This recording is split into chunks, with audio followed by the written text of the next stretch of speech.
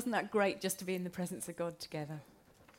And we're going to think a little bit more now about this idea of confusing images, about the fact that actually it's really hard to tell what's real or imaginary, and to see what the Bible has to help us with that.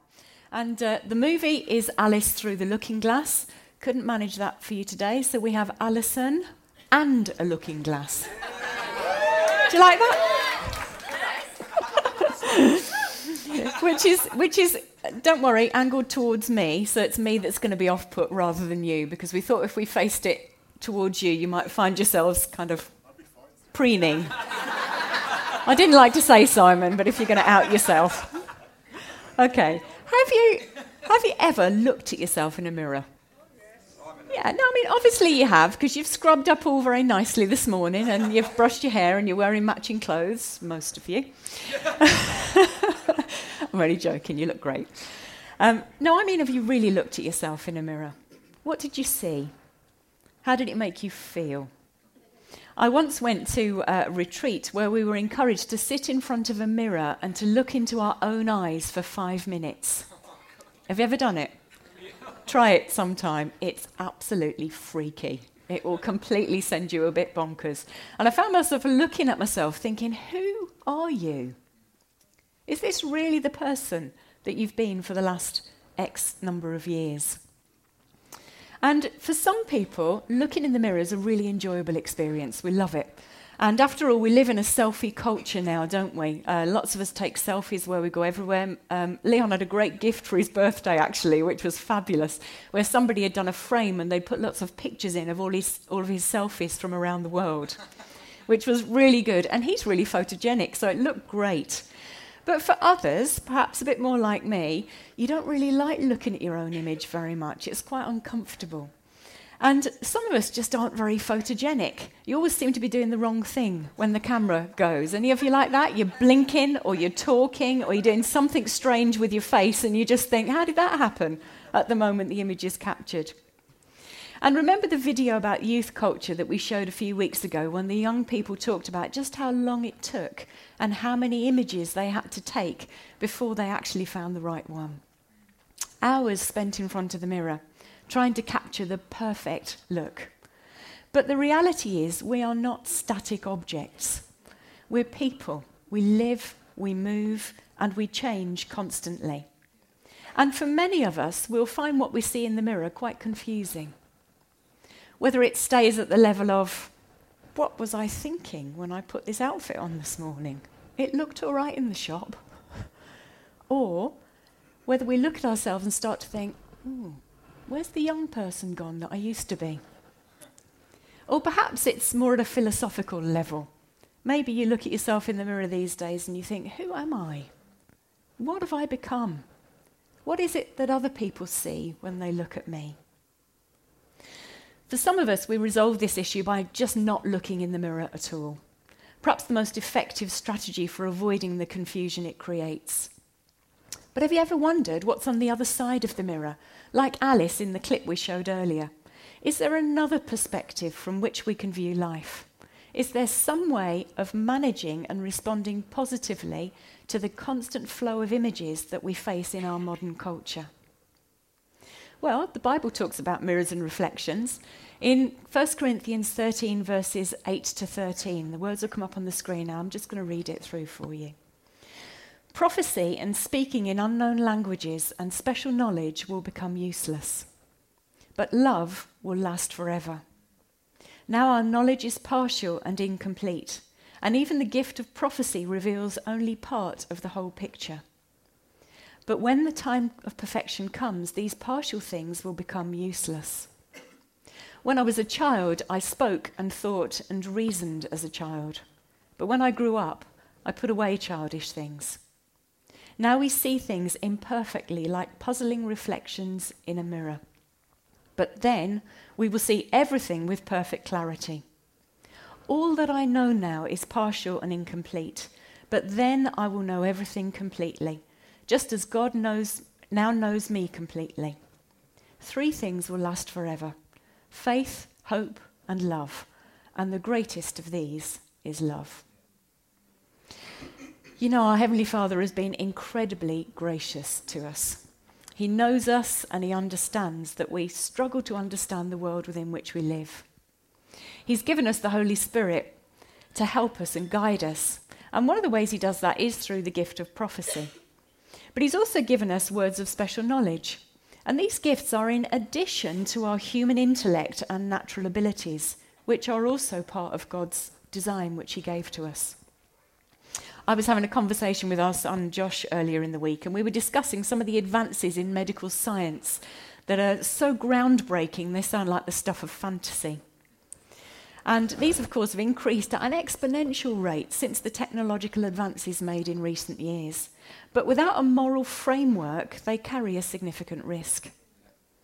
The image of a future where unmanned machines undertake increasingly complex tasks feels risky. But the development of cars that can drive you to hospital when you're too ill to drive yourself sound amazing. Did you see that in the news this week? Guy got taken ill. And he said to his car, take me to the nearest hospital, and it did. And he was alive as a result. Now that sounds incredible, but the previous option sounds a bit scary. It's confusing. And we often hear expert advice which completely contradicts other expert advice. Here's a few. Should we be eating less fat, or less sugar, or just less? Is butter better than margarine? What about olive oil? Is it better to be slightly underweight or slightly overweight? Is it better to drink diet soft drinks or the full sugar version? And how many units of alcohol in a week is too many? It's really confusing, isn't it? These are just a few questions to which there's been a whole bunch of conflicting research and advice that's been offered over the years, and the effect can be absolutely paralysing. We either attempt to comply with a baffling range of recommendations, some of which might prove invaluable, some of which turn out to be complete rubbish. And then we feel all disappointed and upset. Or do we choose to disregard all the research available and follow what we perceive as our own common sense? And what informs the development of our own common sense, our own perspective? Often it's just our own interpretation of the images and experiences to which we're exposed. So not even that can be trusted. It's a good job we've got the Bible. And the Bible's quite clear. Despite all of our knowledge and ability, even with the power of the Holy Spirit, this side of heaven, our understanding will remain incomplete. And on the other side of heaven, all of the knowledge and wisdom we've got now is going to be useless anyway. So how do we manage the confusion we inevitably experience in life? How do we interpret the confusing images we see? Well, perhaps the first step is by recognizing that this is normal. God understands. He knows that we struggle to make sense of things. He knows us and loves us just the same. But he doesn't want us to be ignorant of the fact that there are things that are going to remain that way for a while, but in the future there's hope that they'll become clear. And he wants us to know that it will become clear, that there's some clarity ahead of us. And we know that because we've just read it. Now we see things imperfectly, like puzzling reflections in a mirror, but then we will see everything with perfect clarity. All that I know now is partial and incomplete, but then I will know everything completely, just as God now knows me completely. Great words of hope, aren't they? Those are words I'm really glad are in the Bible. So should we then just become passive and accept that confusion is inevitable and we don't need to try at all to make sense of what's happening to us in our world? Well, not at all. Even if that were an option that we wanted to pursue, actually it's not possible. Because like Alice, life has a way of drawing you into its distorted perception of reality. We easily fall through the looking glass and become immersed in a world which is based more on dreams, fantasy, and image than it is reality. If we look at the verse which precedes the one we've just read, it said, "When I was a child, I spoke and thought and reasoned as a child. But when I grew up, I put away childish things." Have a think for a minute. When you were a child, what did you want to be when you grew up? I wanted to be a doctor on a submarine. That one didn't work out. Not entirely sure why either. And it may be that you've got some similar kind of ideas. Did you become exactly what you imagined you would be? Or did your dream change shape? Or perhaps you did exactly what you dreamt of doing, but when it came reality, it was less satisfying than you imagined. That's often true, isn't it? When I was at school doing O-level physics, I found the concept of where the image is formed in a mirror the most confusing and frustrating thing ever. It's taken me a long time to get over my teacher's disappointment with my lack of intellect in grasping what he felt was a very simple concept. So as part of my growth and transition and recovery from my childhood trauma, I thought I'd try and give it a go and explain part of it to you this morning. Now, this is particularly risky, as I know that there are lots of people in this room who know this theory very straightforwardly and simply inside out and will be wanting to correct me a bit later, maybe. But if I'm wrong, can I just say smile at me and be kind and tell me later? Okay. So, the image is formed in a plane mirror. That's like the one here. In other words, it's not curved. The image is formed, and it provides what we call a virtual image. Now, this is where I get confused, because I look at it and I think, no, this is an actual image. This is what I look like. What you see is what you get. But actually, the location of the image is not in the surface of the glass. It's in the space where all the light appears to diverge from. Oh, I'm glad some of you are looking as confused as I've always been about this issue. In other words, according to the law of physics, it's formed in locations where light does not actually reach. If you need any more explanation than that, you'll have to find one of the clever bods in the congregation to help you. They'll be the ones lining up to speak to me afterwards to help me to understand it better. But the point here is not that you should be able to explain the way an image is created, but to be aware that any number of images can be created that appear real but are in fact virtual, formed by human perception in places where the light might not actually reach. If you think about our society today here in the UK, you can easily see how image dominates. Human worth is measured against the three core values of our society: physical beauty, intellect, and youth. If you're not classically beautiful, although I'm not entirely sure who defines that today, or you're of only average intelligence or below average intelligence, don't even get me started on that one because you'll have a real fight on your hands. Or you're perhaps starting to show your age a little bit and you've got a few wrinkles and society thinks that you're perhaps not as productive as you used to be. Then you're considered to be somehow less than. Less than, presumably, the others who have these things, who are able to demonstrate these characteristics. But the truth is, we are all unique, and only a very few of us meet this strict criteria of the world's acceptability. The Bible talks about not being conformed to the image of this world, but being transformed into the image of Jesus. It's not about the external. It's all about what's going on inside. Remember what Alona talked about last week? It's often about the stuff that's being worked out in the darkness, where no one can see. So perhaps the question today really is, who or what is shaping your image? And in the story, Alice had some real difficulties in Wonderland, the land of her imagination, and often they were relating to her size. And this made me think of some of the difficulties that we have with our own image. Again, very often when we look in the mirror, we look at some aspect of our bodies and we think, oh, that's too big, or oh, that's too small. But actually, it's not what's on the outside that counts, is it? It's about what's on the inside. Let's have a think together about one of Alice's issues that she faced there. She was too big. Too big. And she couldn't get through the door. It was slightly before the clip that you saw. But Alice discovered she wanted to get in this tiny little door that there was the way into this beautiful land. But she couldn't get through there because she was just too big. So she had to shrink. Unfortunately for Alice, there was a handy bottle from which she could take a convenient swig. But of course, this is just a story. So how does this relate to the Bible at all? How does this connect to anything that we're wondering about? Well, let's just have a think about some Bible verses that talk to us about times when perhaps we might be too big. If we start with John 3, verse 40, this is John the Baptist speaking of Jesus, and he said, "He must become greater and greater. I must become less and less."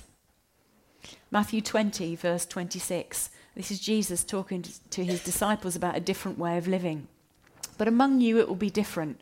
Whoever wants to be a leader among you must be your servant, and whoever wants to be first among you must become your slave."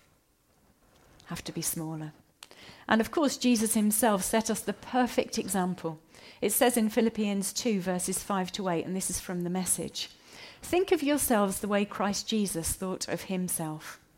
He had equal status with God, but didn't think so much of himself that he had to cling to the advantage of that status no matter what. Not at all. When the time came, he set aside the privileges of deity and took on the status of a slave, became human. Having become human, he stayed human. It was an incredibly humbling process. In other words, the Son of God shrank himself down into the form of a human, a baby at that, and allowed himself to become small. If ever there was a message that was countercultural today, it's that we need to become less in order to become more. We talk of me time, the fact that we're worth it. We're told we have the right to be exceptional. We shouldn't need to experience pain or grow old.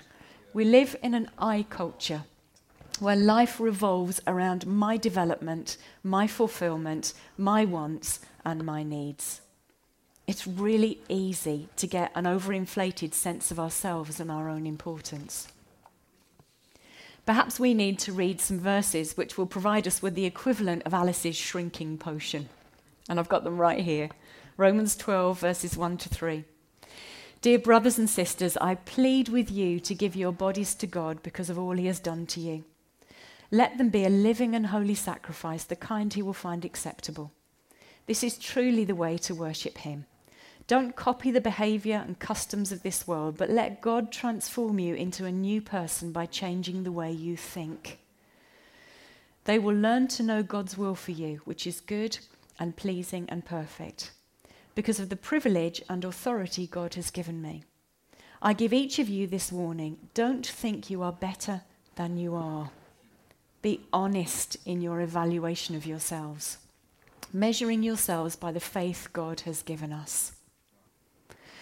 You know, confidence and assertiveness are great qualities in God's hands when we're in the process of becoming transformed into his image. But when they're simply following the messages communicated, often through the use of images that relate to our own culture, all we do is create virtual images of ourselves. It might look good, but remember, virtual images originate in areas where light doesn't reach. We need the light of God to help us to honestly evaluate ourselves, don't we? So what's the opposite problem? Well, sometimes we're too small. And Alice had this, didn't she? Just too small. She thought she was too big, then she became small, then she was too small and had to get big again. And, you know, sometimes that's exactly the same for us. And if you noticed in that clip, the key to the door, which let Alice into the beautiful garden, was left on the table when she became small.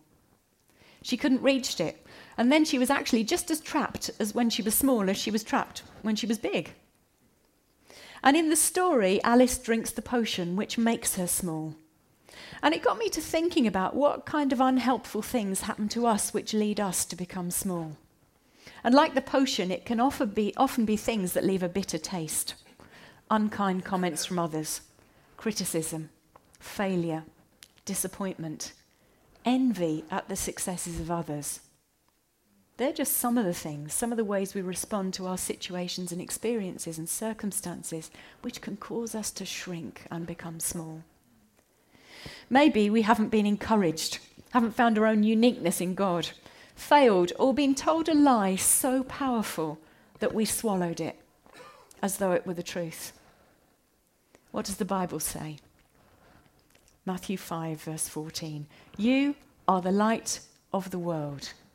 That's not a small thing, is it?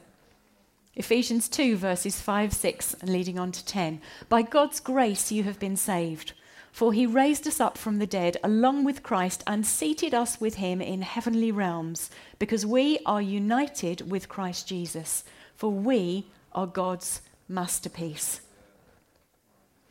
Making yourself small is good, if you have the key to why you're doing it, for whom and for what purpose. But too many of us find ourselves simply small.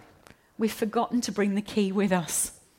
We have to remember who we are, who our Father is, the fact that we are united with Christ and God's image. And his purpose for us is that we should be the hope of the world. Trouble is, we don't often feel like it. We can only rise to the challenge if we face reality with the right perspective and the true light source. In other words, the key. The older I get, the more aware I become of the fact that I have often in my life played really small. I'm naturally quite shy and an introvert, and that it's easy when you're introverted to play small because you can hide very easily. But the older I get, the more I've become aware of the fact that it happens too much. I need to stop. I need to stop acting like a child, put away childish things, and be a grown-up for the sake of the kingdom. What about you? When was the last time you took a risk, took responsibility for something big, stepped up to the challenge? I'm just going to read some really famous words, which I know you'll have heard very often, but I love them so much. I remember when Josh was growing up, I actually stuck them to his wardrobe door. I'm not sure he ever read them, but I can read them again because I just think they're so important. Our deepest fear is not that we are inadequate. Our deepest fear is that we are powerful beyond measure. It is our light, not our darkness, that most frightens us. We ask ourselves, who am I to be brilliant, gorgeous, talented, and fabulous?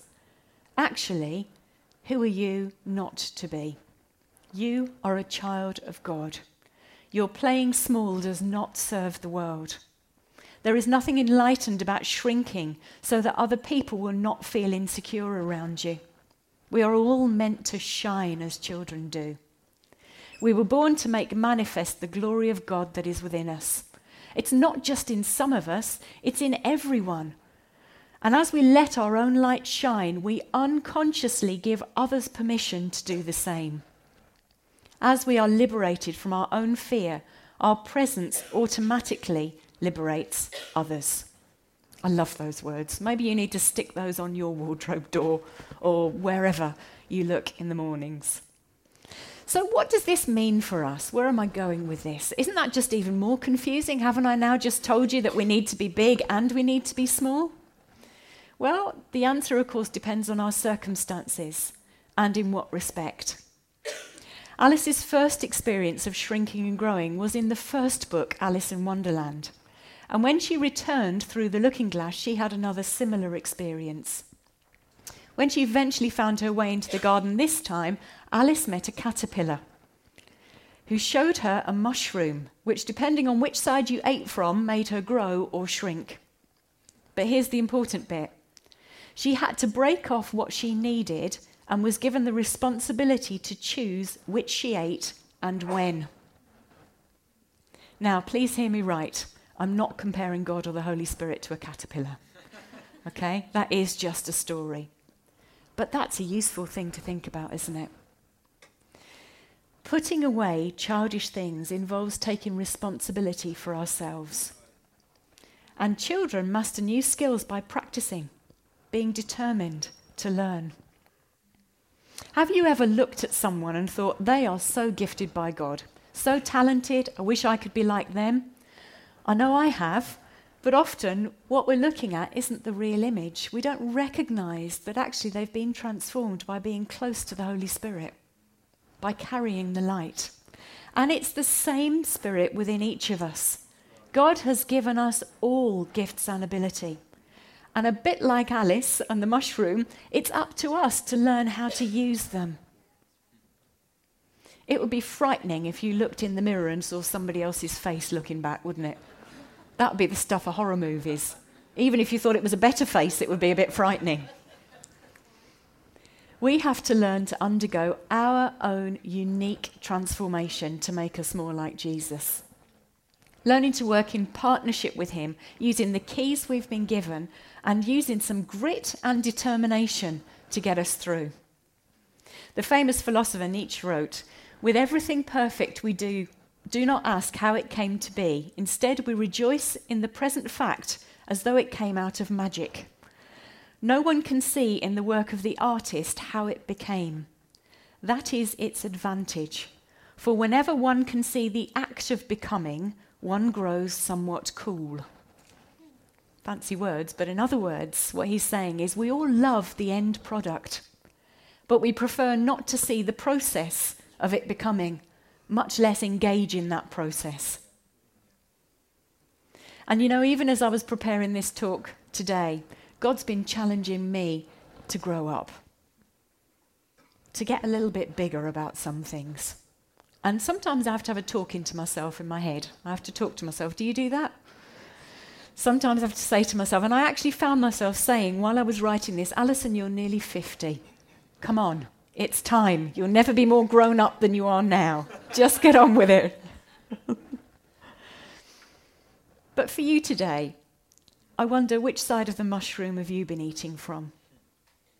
Have you become too big? No longer aware of any areas in your life that need challenge? Or have you been shrinking? Unaware of the fact that you are God's hope for the world? Maybe you've become really confused by the images you see every day and you've just lost sight of God in it all. Well, perhaps it's time to trust God again. And there's a great verse I'm just going to read here. The fundamental fact of existence is that this trust in God, this faith, is the firm foundation under everything that makes life worth living. It's our handle on what we can't see. We do have a firm foundation. We're going to just spend some time taking communion together in a few minutes' time. If the service would like to help us with that, that would be great. And I want to give you some time to reflect and engage with God. So the servers are going to come and serve you with the bread and the juice. But what I'd like you to do is to just hold onto it for a moment, because I want you to think about some things as we just go through this process together. So as they serve you, we're just going to have some music playing quietly. If you can just take the bread, take the juice, and just hold on to it for a few minutes.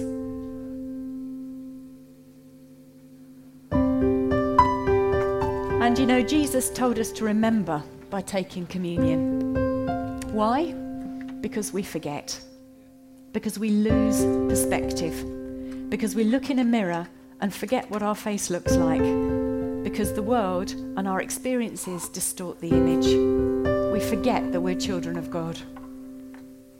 And remember, this act of communion is an act that celebrates possibly the best ever example of greatness and smallness that there has ever been.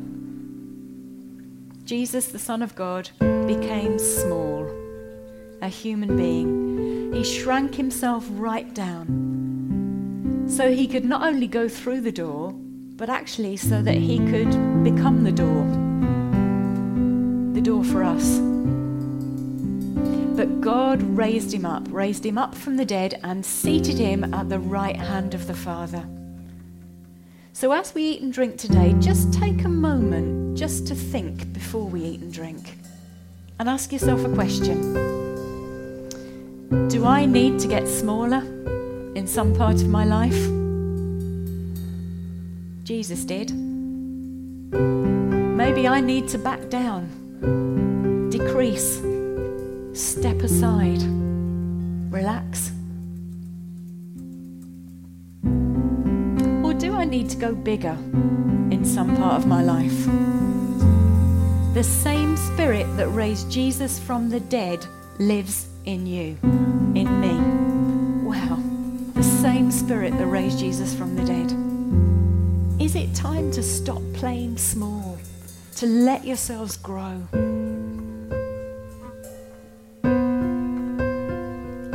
Ask God to help you right now. Just have a think about this, to bring something to mind.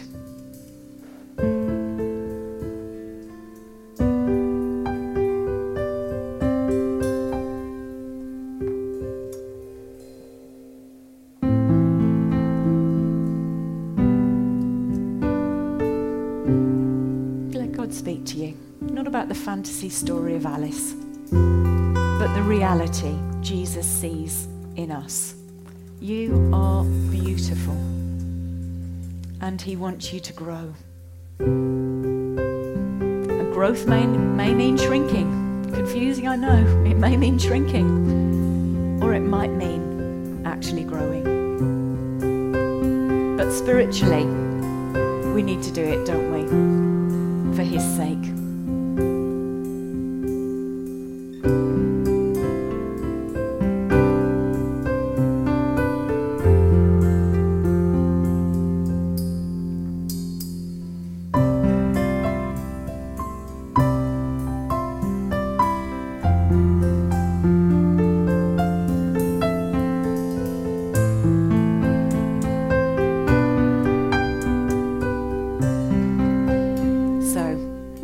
Eat the bread and drink the juice, thanking God for all he has done and is yet to do in our lives. And now, as we face our world with all the distortion and illusion, let's fix our eyes on Jesus and remember, one day we'll see him face to face.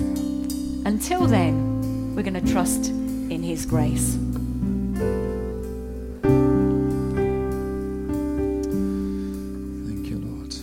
Father, thank you for your word to us, Lord Jesus. Thank you, God, for Jesus who shrank and who rose again, who became small and yet is so amazingly big. God, thank you for the Holy Spirit who again is within us and causes us to be transformed, to become the image of your Son. Lord, help us to work these things out. I pray in our confusing world, help us to work these truths out. I pray in Jesus' name. Amen. Let's stand together.